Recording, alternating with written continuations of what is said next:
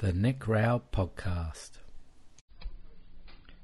Hey everyone, it's Nick again from Roud Career Coaching. Hope you are well. Hope you've had a wonderful Easter break. Welcome to another edition of the Nick Roud Podcast. And we're in for another treat.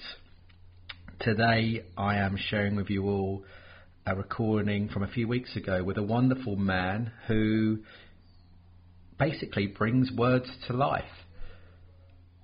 I had the pleasure of meeting this man a couple of years ago, and as you will hear in our podcast today, our relationship has grown.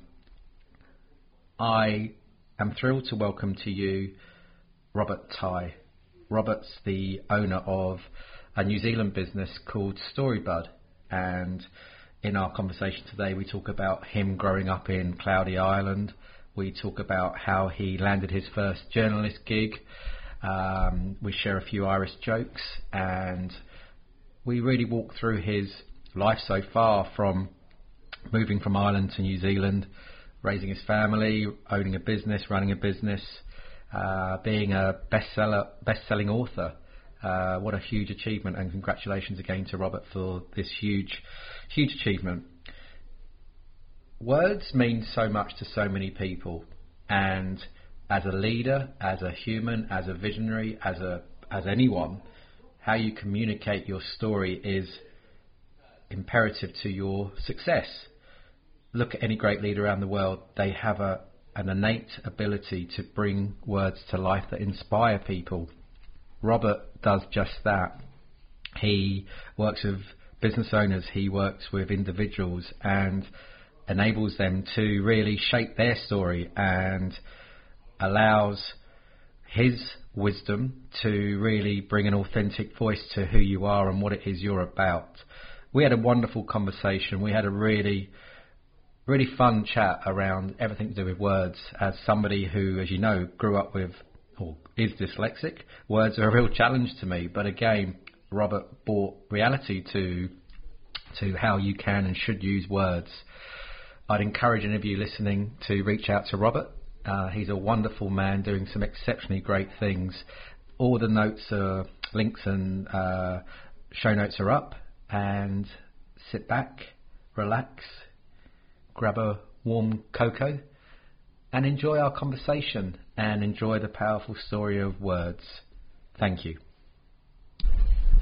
And we press go here in the global headquarters. Welcome in, my friends around the world. It is middle of March, I think, as we're recording this. I've got a wonderful guest in our global headquarters, Robert Tighe, who owns such an amazing doing good thing business, and I'd encourage any of you listeners out there to jump online and connect with Rob. Rob has... Well, I probably want to take you on a story, but before we do that, welcome everybody in. I hope you're healthy, I hope you're safe, and I hope you're looking after each other. This conversation is going to be really good. I've got no script, no format, no questions, but Rob and I are going to try something a bit different. Early last year, I went along to an event here in Auckland, New Zealand, which was a government-led meeting of them sharing us how we go about doing things from a tender business point of view. And you all know me by now. I'm an introverted dyslexic accountant, and I couldn't wait for the day to be over. But what caught my eye at the side of the conference room was a beautiful gelato stand. And I wandered over to the gelato stand with my wallet in my hand, ready to purchase some gelato. And to my right, a man was standing next to me. And me being an introvert dyslexic, didn't even hold eye contact. And Rob leant over and said, "Hi, I'm Rob. Who are you?" And I introduced myself. And fast forward a year, we've just been on a wonderful journey together, and today he's come on and gifted his time to be part of our podcast crew.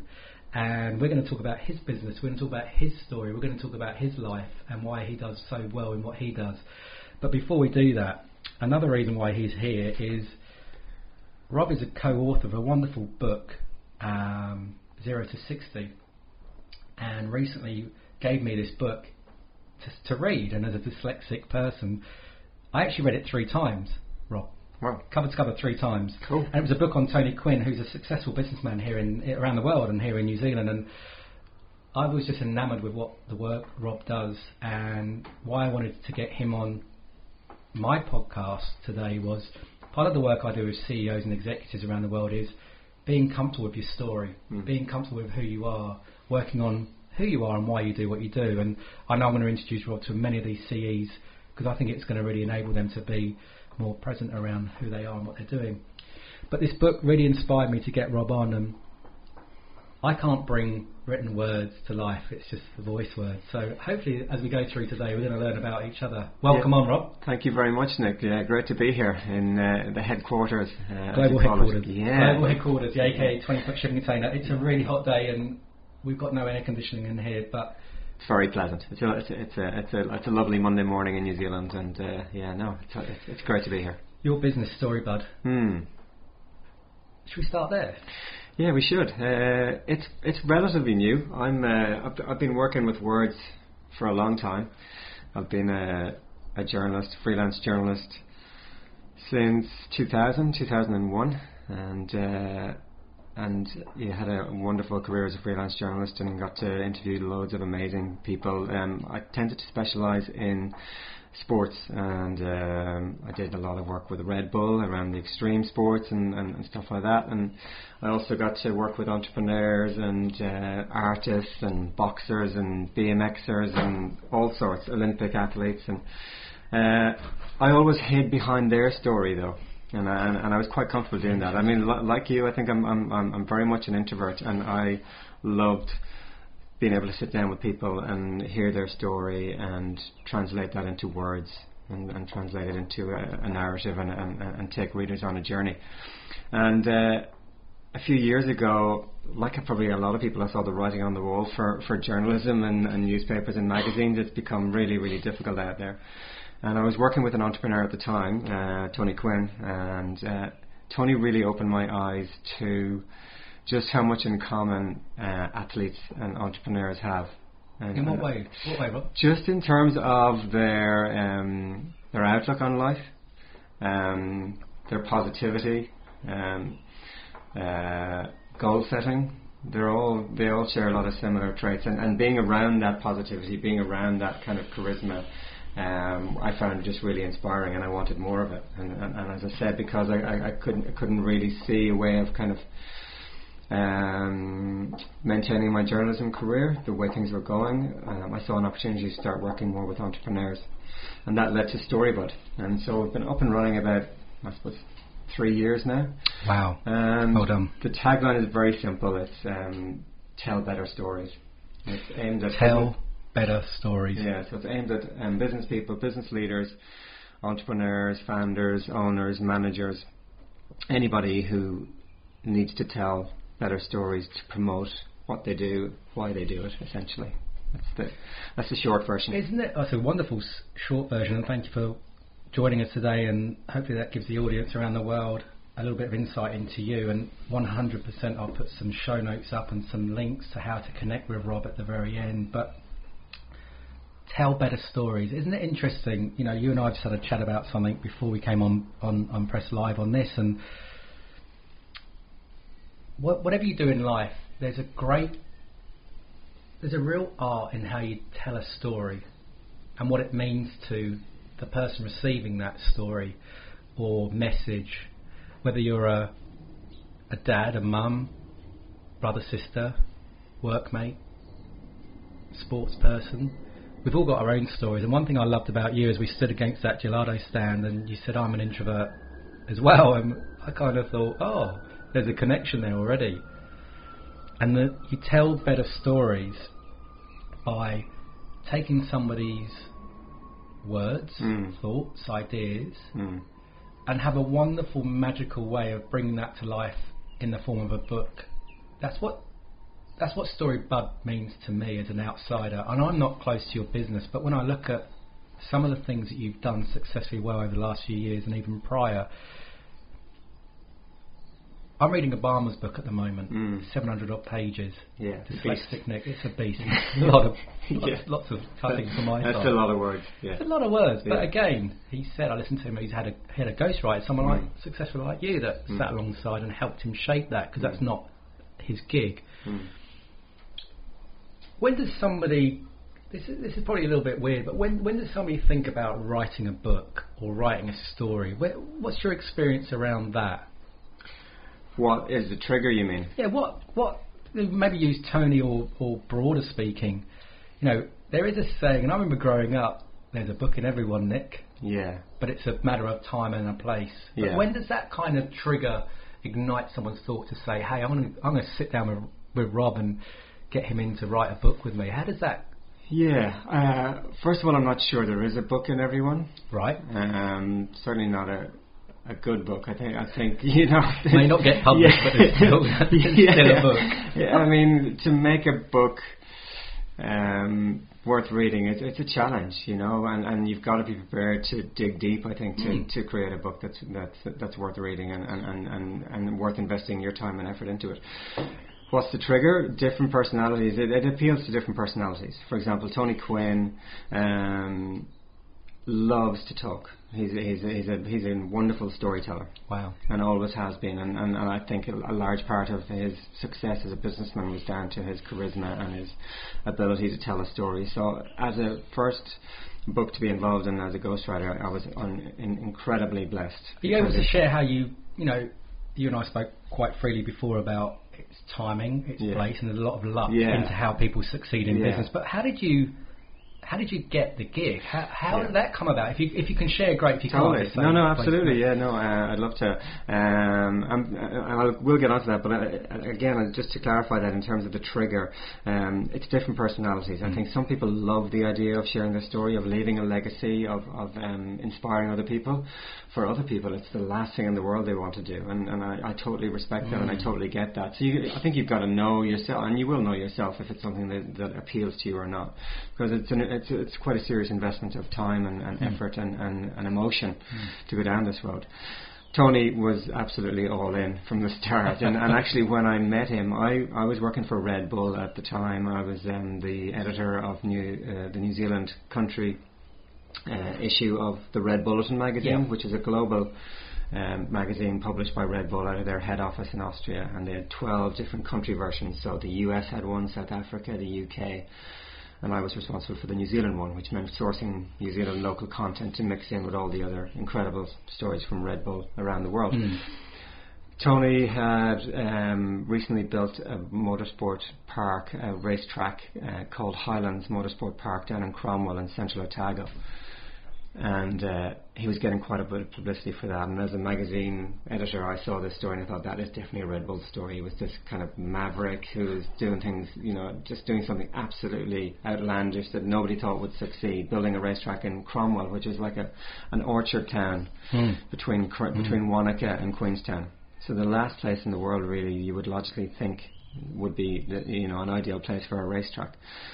But Tony had an affinity with Queenstown. He's based in the Gold Coast in Australia, but he'd been coming back and forth to Australia for quite a few years, and he had got bored of skiing and going down the luge and going to the vineyards, and he's passionate about motorsport. And so he built this racetrack, and I went down to do a feature story on him, and more specifically on the racetrack and why he was inspired to do it.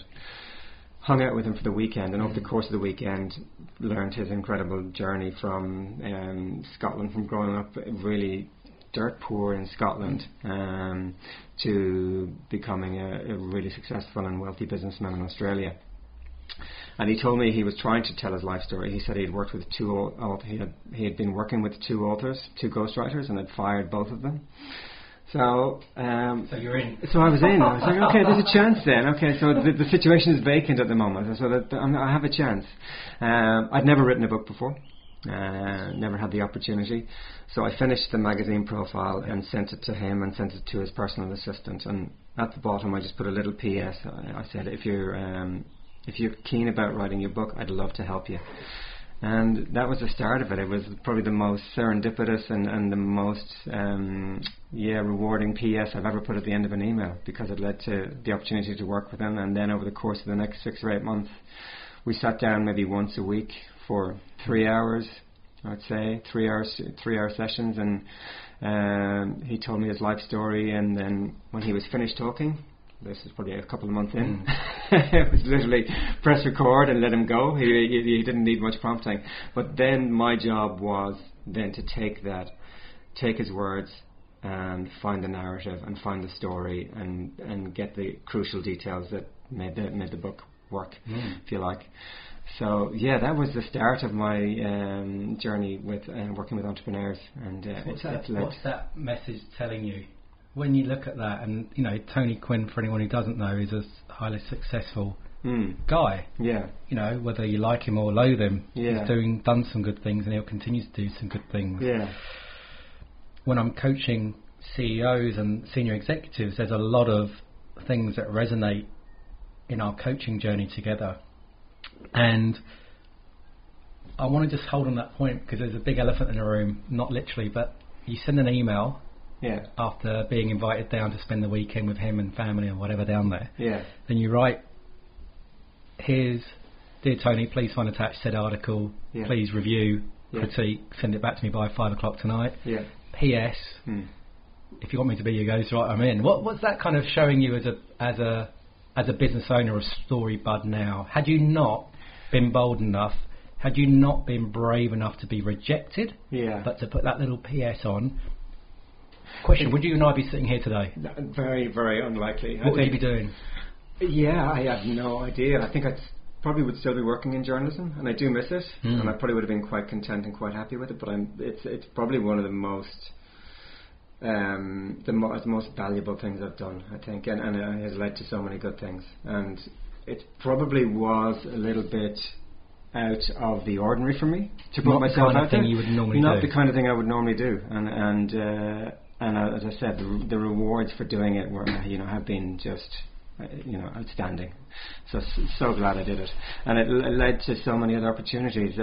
Quite a few other entrepreneurs contacted me when the book was published. Okay. It went to #1 in New Zealand, which was an incredible experience as well to be part of. To see your first book, hang on, because I'm big on holding people to account and letting hold the mirror up. We're not going to a coaching session, but just from what I hear is my first book that I co-wrote in my language, is of a successful businessman. And it goes to #1 here in New Zealand. To me, that's an art. There's a skill. There's an ability. If you get the man behind the book, i.e. Tony, if you had not shaped it, written it, articulated in the natural way that you have successfully done it, and it doesn't go to #1, it goes to number 100. Yeah. Do you carry on doing Storybud? Do you carry on in your dream of running a business? I think I probably would, but it was a real endorsement. I think, it was a real, huge kind of reassurance that I was on the right track. And I mean, I've, as I said, worked as a journalist for 18 years previous to that, and a lot of the work I did was feature writing and profiles and interviews with people. So I had 18 years of experience of sitting down with somebody and talking to them and drawing stories out of them. I should clarify, like the tagline, "Tell better stories." I'm not a presenting coach. I don't work with people. I actually don't consider myself a great storyteller. What I am great at doing is drawing stories out of people and then translating them into words and helping them just really realise the power of their stories more than anything else.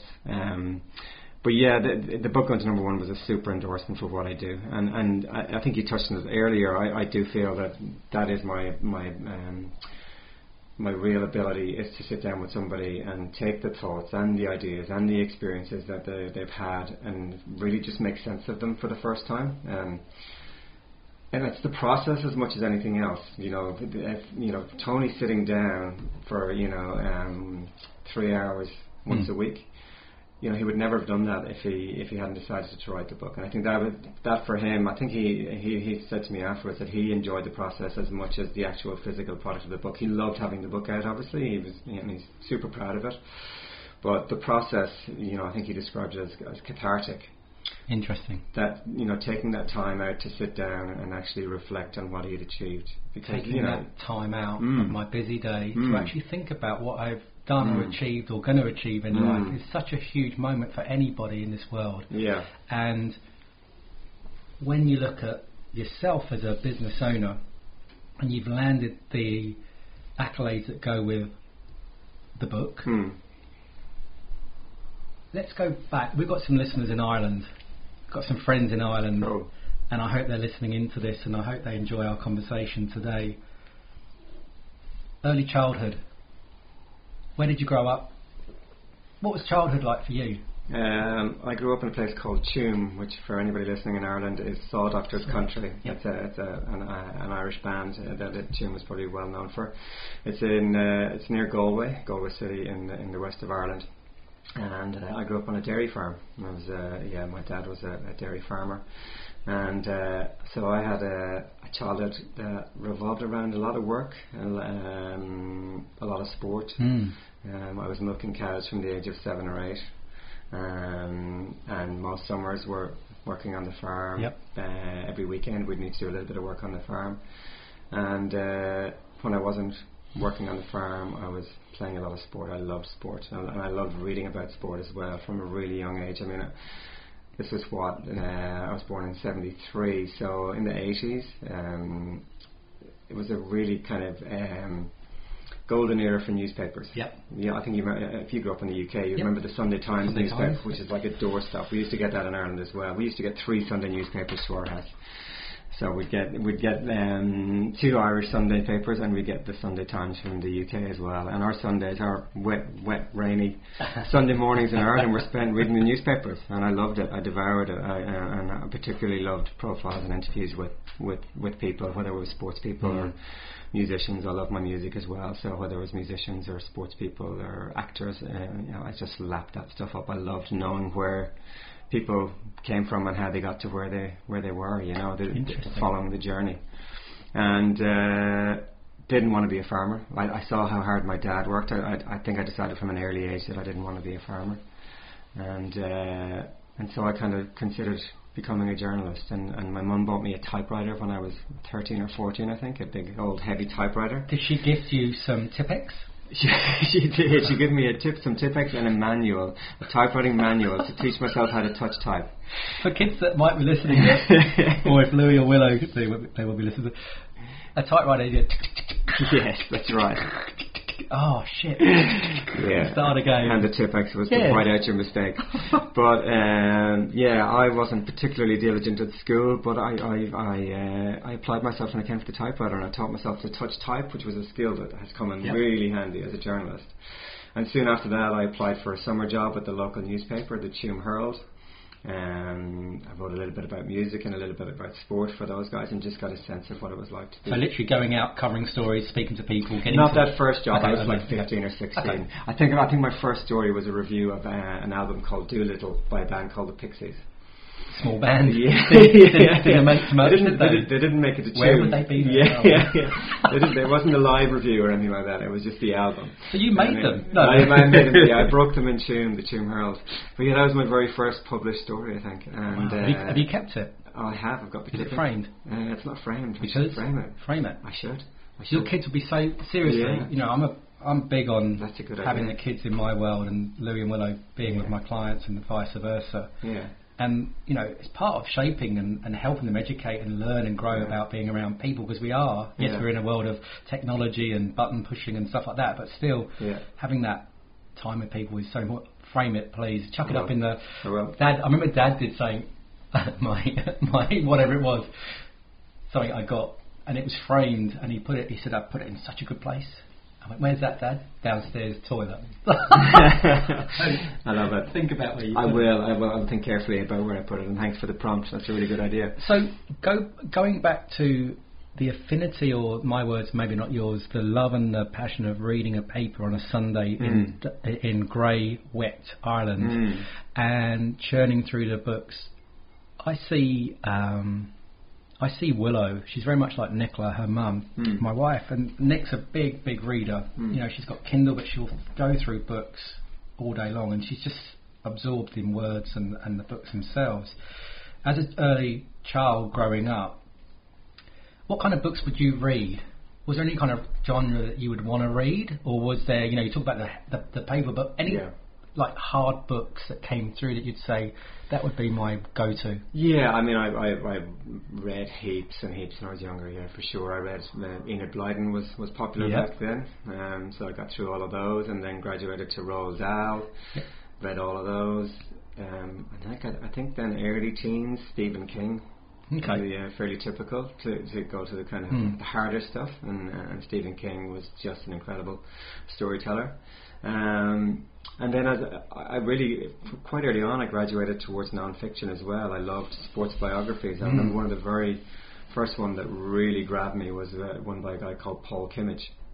And Paul Kimmage was a professional cyclist. He wrote this incredible book called A Rough Ride, which exposed drug taking in cycling before anybody knew it was a thing, really. He was one of the first to kind of say, hey, this sport is rotten. And that book led to the end of his professional cycling career and the start of his journalism career. And he's since gone on to be an award-winning journalist with the Sunday Times. Wow. Yeah, super successful. And he was one of the journalists who relentlessly went after Lance Armstrong. So there's some incredible press conferences on YouTube where Paul Kimmage is, grilling Lance Armstrong. And Did he flick a switch on you? No, we talked about who's helped you, who flicked the switch, who gave you the leg up in your career. But would that be fair to say that the work that he was putting out there really gave you an appetite to it? Yeah, absolutely. Books like that, and as I said, particularly the newspapers I was reading and the profiles I was reading in the newspapers, I really got a sense that, man, that sounds like a great job.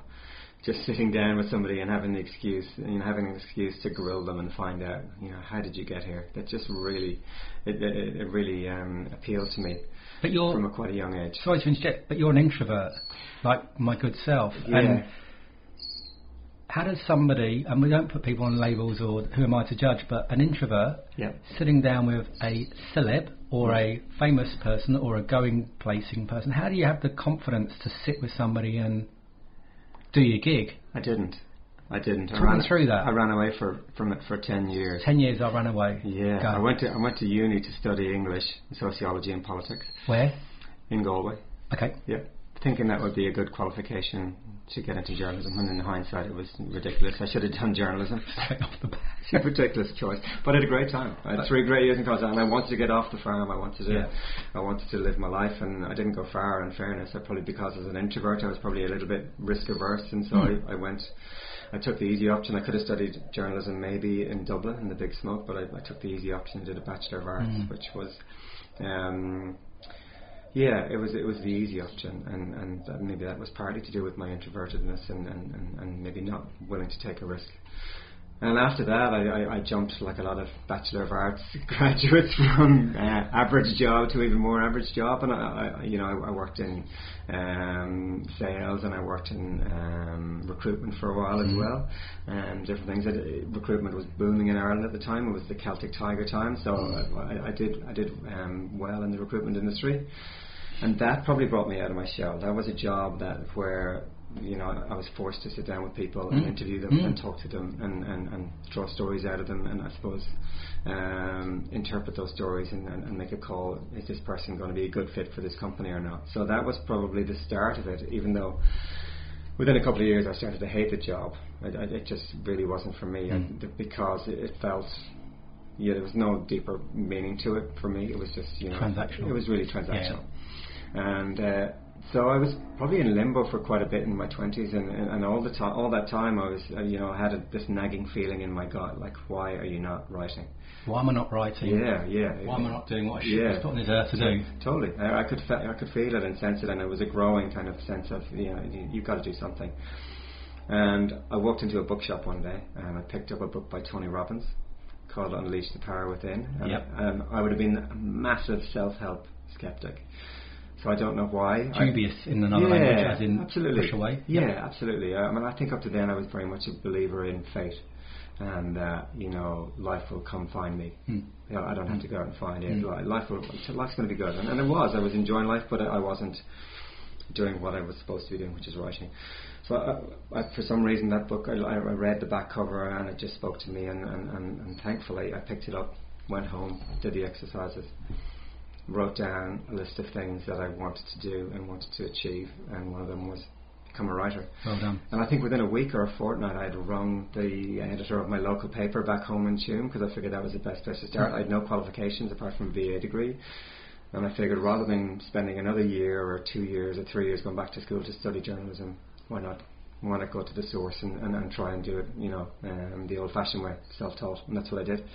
My editor, the editor of the local paper, thankfully gave me a start without any experience and put me on the local sports round, and that's where I started going out to matches and interviewing people and I suppose developing the confidence you need to do that, and that led to a job with a bigger paper, the local regional paper, which was based out of Galway, and that was the start of it, and that was 20 odd years ago. And, I love you. I really do love this. This is why I love these long form conversations. It's not about here's a question, answer it, but you talk about rocking up into a bookstore, finding a book by someone who's heard of Tony Robbins or whatever, but apparently he's quite a successful dude.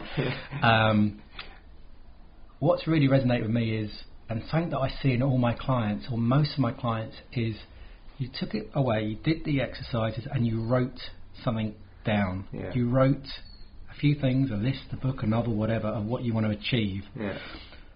Many of the successful people who I have the pleasure of coaching, I get them to journal every single day. Some do it, some don't. 3 good things, one poor thing. Every single day. It's about building habits and behaviours. And whilst you may not have sensed it or seen it, but you actually writing something down is making a commitment to yourself. And I'm big on make a commitment to yourself. And don't just say it, commit to it. Totally. Commit to doing it. And you've written it down, and you've now written a best-selling book, and you're going to go on to some amazing feats. Yeah, I mean, writing things down, again, that was such a huge eye-opener for me. I think the other things I wrote down on that list after doing the Tony Robbins book were I was going out with a New Zealand girl at the time, who's now my wife, and one of the things I wrote down in the book was move to New Zealand with my girlfriend, live in New Zealand and near a beach. 20 years on, I'm living near a beach in Torbay on Auckland's North Shore. So it was 20 years from writing that down. Was it kind of find a Kiwi, move to New Zealand, or was it the girlfriend at the time was a Kiwi? Yeah, she was my girlfriend at the time, and I sensed that she could be the one. And I made a commitment that, I'm going to make this work. And I'd always wanted to live outside of Ireland. My mum tells a story that, like, when I was 8 years old, I said to her that I'm never living in Ireland when I grow up. I hate the rain. So mum repeats this now when she comes forward. Yeah. Is your mum and father still around? They're still around. Yeah, they're still at home. They still hold you to account. You said you're never leaving home, and now you're buggered off. Yeah. No, I said I'm never going to live in Ireland. I'm going to live. I'm going to live it. Yeah. I'm going to live abroad because I can't stand the rain. And sure enough, I did. But yeah, you're absolutely right. That process of writing those things down was just a commitment to myself. So you write down something. We're sitting in 2021 now in March, middle of March. We're having this wonderful chat in the global headquarters. And without writing it down, what's your personal? This is not a professional or private. What's your personal desire when you and I sit down in March 2022? What's the number one thing you would have done this year? Do you think? I've gone all in on a process that I call your origin story. Love it.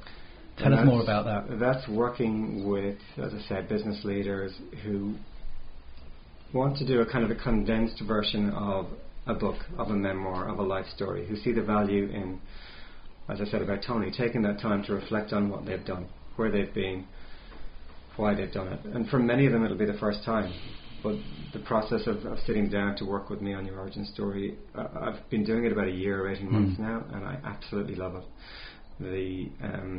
Again, it's that privilege of sitting down with somebody and sharing some of their most vulnerable moments, some of their highs, some of their lows, and then pulling that all together into a narrative that they can really own. And anytime somebody asks them the question, what do you do? They have this story to draw back on, that they're not stumbling around in their memory bank looking for a story, that they've actually thought through it, and it's this story that reflects their values and reflects who they are and what they stand for and why they do what they do. And so a year from now I would love that to be I'm also a writer who works with businesses on case studies and website content and blog posts, so all of that other stuff. But I really see a potential and a need to make this origin story my core offering, and I would love in a year's time for it to be my core offering and to work with lots of great people. That's why I do this. What floats my boat is the opportunity to sit down with great people and inspiring people and draw these stories out of them. That's what I get a kick out of. Keep doing that. Keep progressing on that, because I just know what you do with people and how you bring that story to life is so valuable. And the day of a quick flick, hack, shortcut, it's not a short, quick flick, hack. It takes time, and everyone's story takes time, and they're very personal and private and individual to every single one of us around the world. But I'd certainly encourage anyone listening who wants to think about their story and how they articulate that and how they present that and how they bring that through, whether you're the best wordsmith in the world or not, reach out to Rob and see how his style of operating could support that and enable that to happen. And family, 20 years ago, still Europe? Yeah. Because when did you move to NZ? I moved here in 2004. 2004. Yeah. And you came here because of the boss? Yeah, she was a physio, and she did a physio masters in Brisbane. Yep. So we spent a year apart. I was working with the regional paper in Galway, and I felt that I needed to get that experience under my belt before I committed to moving to this side of the world. So we trialled the long distance relationship for. Had you been up here before or tasted New Zealand? I'd been to Australia. I'd Okay. been to Australia in '98 for a year and enjoyed this side of the world, but hadn't made it to New Zealand. But we spent a year apart, but we stayed in touch, and then I came down here at the end of 2003, I think. Christmas 2003. Bad time of year in New Zealand, because it's really cold, isn't it? Horrible. Wet and windy. And my wife, being quite switched on, took me on the Shock and Awe tour of the South Island. And, where did it take you? We went to we did that circuit from Christchurch out to Akaroa and across the Arthur's Pass and then down the west coast. And I think anybody who's driven into the Wanaka from that west coast, beautiful, and you see that view, the thoughts of going back to Ireland after I've seen that view. She knew. She hooked you. She knew. She hooked you at Christchurch. Yeah, I mean, obviously, listen, I love the North Shore and I love Auckland, and I'm still here, but I spent a bit of time down the South Island. Yep. And that was such a strategic move. I think it's maybe something they teach Kiwis in high school over here. How to bring back foreigners. I think we're bringing back foreigners. I married Nicola's a Kiwi. She's from Devonport, and we met here years and years ago. Yeah. And it's quite funny, when you leave a country and you pack your bag and you arrive somewhere else, and you think to yourself, how am I going to make something of this? Or, this is a great opportunity for me to do something in life. And I think, we're in COVID is around us and amongst us, and I really worry, because I've got elderly parents back in the UK, and they just had their jabs done and bits and pieces like that. I've got friends still up in the UK, and they do, when we speak, they do say how cool New Zealand looks and how well we're adapting or doing things as a New Zealand. If you look back over the last year in particular, and I love your story from working in a local Gazette journalism to suddenly arriving here in New Zealand. Over the last year, it's been challenging for us all as business owners, whether you're a sole trader or running the biggest multinational in the world. It's hard, it's lonely. What's the one thing you've noticed in yourself as a human going through the last year? Is there anything that stands out? Well, first of all, I count myself as incredibly lucky. It's really surreal, and obviously I'm in touch with friends and family in Ireland, and it's really surreal to have been in New Zealand during this time, and I'm living pretty much normal lives, apart from the occasional lockdown, and it makes it challenging when you're talking to friends and family back home in Ireland, because you don't want to obviously rub it in. You don't want to talk it up too much. But it has made me even more grateful, I think. than ever before about the fact that I am in this part of the world. For me, I've freelanced for maybe nearly 10 years now, so most of that has been working from home.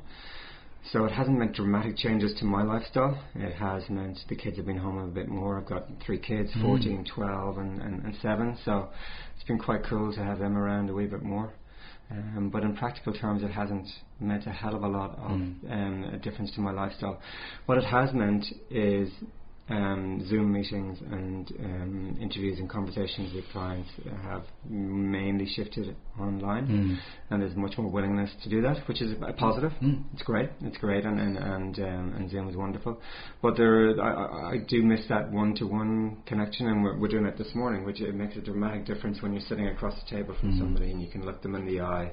And you can, you can really interact with them and engage with them. You can have some fun. You can have so much fun online. I was on a call with some guys in Australia and Singapore this morning, and I know the guys really well, but they're still missing this interaction. Yeah. And that, you can see someone's demeanour, whether they're present or whether they're not. And that there's lots of tools that enable us to carry on our businesses. If we didn't have Zoom, WebEx, Teams, or whatever you want to call it, how many small businesses, 94% of business in New Zealand is small, under 5 staff, under 15 staff, whatever you want to call it, and how many of them, if we weren't able to use technology, would be still around today. So we can't beat ourselves up too much, but we are very fortunate to be able to utilise technology in our business life. And someone who, like you said, I've been a freelance journalist for so many years, working out of I'm going to use my words, not yours, working out of a suitcase, working in my house. That's been no big shift, as they say. I'm confidence is a big thing for people right now, and sometimes that human interaction is so important. Just that physical connection with people. And a lot of people are struggling working from home, homeschooling the kids. You've got your 3 kids going through a major. I'm going to say bluntly that age group is huge for their learning and their studies. And we've got a 5 and a 3-year-old rocking around, and it's spell the word and do the drawing and that kind of thing, which is great fun. But I do feel for friends and clients of mine that have got kids that are really in that pointed age of study. So I hope we can, I think as a parent, I know it's going a bit off topic, but as a parent, if we can keep stability and calmness and genuine love and interaction with our kids, I think that's so important. They know what's going on, these kids, and I really hope they don't miss out too much by being on technology, with as opposed to the this face-to-face interaction kind of thing. I hope we can get back to that soon. Yeah, it's interesting. I've got a 14-year-old, as I said, and he's really into his gaming, and all his mates are really into gaming, and it's a challenge. It's a challenge as a parent to get off the technology, you mean? Yeah, absolutely, and to trust that they will come out the other side of that, I like the fact that he's kind of he interacts with his pals and his friends through online gaming and stuff like that, which is cool. So when you look at the kind of the kids and the homeschooling things and stuff like that, just having that balance of, we're sitting here, we've had a lockdown recently, but we could now get back to the beach or go through a bushwalk or bike ride. We are very fortunate, we're very lucky, and I just hope everyone around the world can get back to whatever normality looks like pretty soon. Business, Storybud, and that big audacious goal for the next year for you. What are the things that what are the things in your business that you do every day that have become more habits, good habits? Is there a routine to your world? Is there a routine to how you go about your day? And I use the word getting in the zone for what it is you're there to do and what you're being paid to do. Talk us through a little bit about that. I've gone big on LinkedIn over the last 2 years since I started the business. Again, as an introvert. Yep. Safe place. Yeah, it's not a safe place. It's really challenging to put yourself out there. And as a journalist, I've always hidden behind other people's stories. So going on LinkedIn and being very open and using my own stories to practice what I preach and to help build my brand and grow my business, it's definitely a challenge, but it's been, again, so rewarding. I've made some amazing connections on LinkedIn. I think on paper, so writing out my thoughts and ideas about what I do and the whole process of story has been fantastic. So one of the first things I do most mornings is jump on LinkedIn for 30 minutes or an hour. I try and post 3 to 5 times a week there, and I think that's really important for me, not just in terms of engaging with the people I work with and the people I want to work with, but also for getting my ideas down on paper around what I do and why I do it. I'm also at an age now where I need to stretch every morning, so that's a vital part of my routine. I'm 47. What are we stretching? Yeah, so I enjoy getting up before the kids. I enjoy getting up quite early, 5:30, 6 o'clock in the morning, just to have like 30 minutes or 45 minutes just to myself to stretch and ease into the day, and then after that it's really just being diligent around the writing process, and I'm lucky it's something that I really, really enjoy. I tend to be able to get into the writing process quite easy, and flow is difficult, working from home. Yeah, working from home. Yeah, I mean it can be challenging at times, but I tend to be quite good at kind of just getting the blinkers on and focusing on what I need to focus on, and one of the reasons that I really want to focus in on the origin story concept is I enjoy that challenge of getting inside the head of the person that I'm writing for. As I said, I do other types of content writing, but for me, that ability or that opportunity to work with somebody on a project, to collaborate with them on their origin story, on their story, to try and capture their voice, it keeps it fresh because it's a unique challenge. Every time you talk to somebody or interview somebody, the key is to try and create a piece of work, a document or a narrative that they pick up and they read and they go, that sounds exactly like me. That doesn't sound like it was written by a ghostwriter or a copywriter. It sounds like me. That is the art and the essence of what you do successfully well. Unless you'd said, hey, I wrote Tony's book with him, I would have gone, oh. And that's the thing, people lean on other people's strengths to enable them to do what they're doing, and I think if that's your gift to the world, just keep plugging away through that and keep allowing yourself to get into the heads and minds of people, because I think there's a lot of people who have thoughts in their head and they throw it around and then the next thing comes along and that thought's gone. But I suppose it's just time to really pause, hit the reflect button and just think about things, because things move pretty quickly at the moment. They do, and having an outsider's perspective on your life and your stories, the stories you tell that you may think have no relevance to what you do now, are quite often the ones that actually explain precisely why you are uniquely qualified to do what you do, and why you're not just somebody who's doing a job, you've lived this. I worked with a customer experience consultant last year, and CX, customer experience, is a relatively new field, and he is quite new to it, and he had spent maybe most of his career in sales, and he was struggling to try and come up with a way to get across his story that he wasn't a Johnny-come-lately, that he was the real deal when it came to CX, and he was relying on jargon and saying exactly the same thing as every other CX consultant would say. Really just lifting it from CX customer experience 101. So we sat down and I chatted to him, and it's a question I love to ask clients: is tell me your very, very first memory or your first understanding of the concept of what you do, XYZ. In his case, customer experience. And he started talking about his paper round, which may seem like a ridiculous story to share, but by talking about his paper round, he said, I realized from, the first week of my paper round, if I didn't get out of bed on time, the papers didn't get delivered on time, the customers weren't happy, they complained to my boss, and I didn't get paid.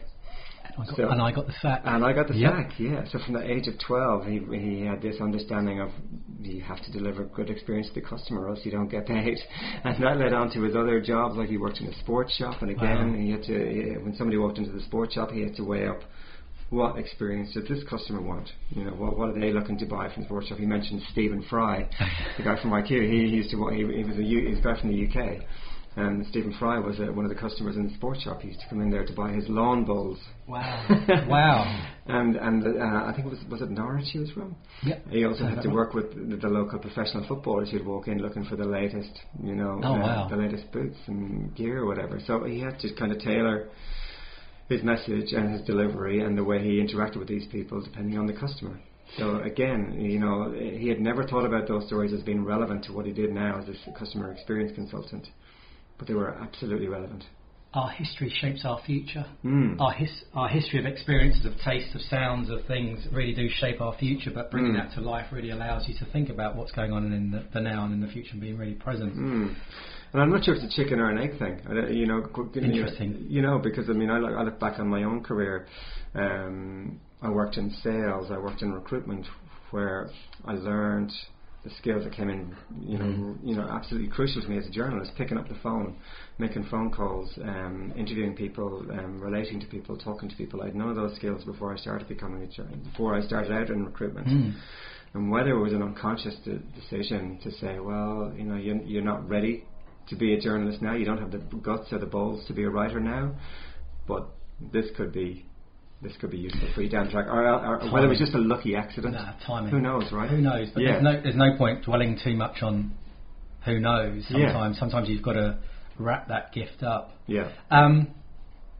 As we land this plane here in Auckland, New Zealand, as we land this podcast, and that moment we met in that venue and having a bit of gelato and talking about being introverts and sharing each other's stories through to today, I'm really fortunate and appreciative of the time you spent, and I'm looking forward to where this may go together in the future. Listeners around the world, how can they get in contact with you? What's the best way of connecting with you and maybe seeing some of the work that you do and getting into the eyes and ears of what it is you do? What's the best way for them to get to you? Yeah, as I said, I'm very active on LinkedIn. Robert Tighe. You can find me on LinkedIn. Robert Tighe. That's Tighe. And my website is www.storybud.co, and Storybud is STORYBUD. Storybud.co. Yep. So you'll find out whatever you need to know on there, and happy to send examples of the origin stories I've done. Obviously, they're quite personalised, so I don't tend to, they're quite personal to the people I work with. But I'm absolutely happy to send you some examples of how it works and what you can do with it. Really, it's proven to be very versatile. People use it for a lot of different things. They can use it for their website, for their social media, for speeches or presentations. I've had some clients use it as a video script, as a basis for a video script, for that kind of coming out to the world, if you like. This is me, this is who I am, and trying to do that on your own, or trying to work with a videographer, rocking up to them and saying I want to do this, but without having any real sense of, well, what do I want to say? This is where this kind of process comes in really, really handy. As always on these podcasts, I've learned so much over this last hour. I've learned a great deal about another human who's rocking the world and putting everything on the line just to do something amazing, and who will continue to do good things. I'll put some show notes up and some links to Rob's site and LinkedIn and how you can connect with him. And I'd encourage you, if you are considering or thinking or in the process of doing it, just reach out, and what's the worst that can happen? You guys will connect and there'll be a great story on the back of it. I'm confident around that. So thank you so much for being a guest. Thank you for taking the time. Thank you for rocking up into this global headquarters and sitting in this heat. At the moment, it's hot. It is hot, isn't it? We need to land this plane and go to the beach. But thank you so much for being a guest. I appreciate you. I appreciate what you do and why you do it. And to our guests, to our listeners around the world, keep safe, keep healthy, keep looking after yourselves, and above all, we'll see you all soon on the Nick Roud Podcast. Take care. So there you have it. Robert's story. What an absolute pleasure and privilege to sit with that man for just over an hour. And I hope you have taken a great deal from storytelling, from how you can and might want to think about how you go about telling your story. As I said in the outset of this podcast, I'd encourage any of you to reach out to Robert at storybud.co and have a chat to him. See how he may be able to enable you and or your business and or your story he's doing exceptionally great things with some really cool people. So again, it was a huge pleasure for me to spend some time with that man and the work that he's doing so successfully well. Thank you so much for taking the time again to listen in. Thank you for spending an hour with us and taking some time out of your day. It means so much. If you like it, thumbs up, thumbs down, thumbs across, whatever.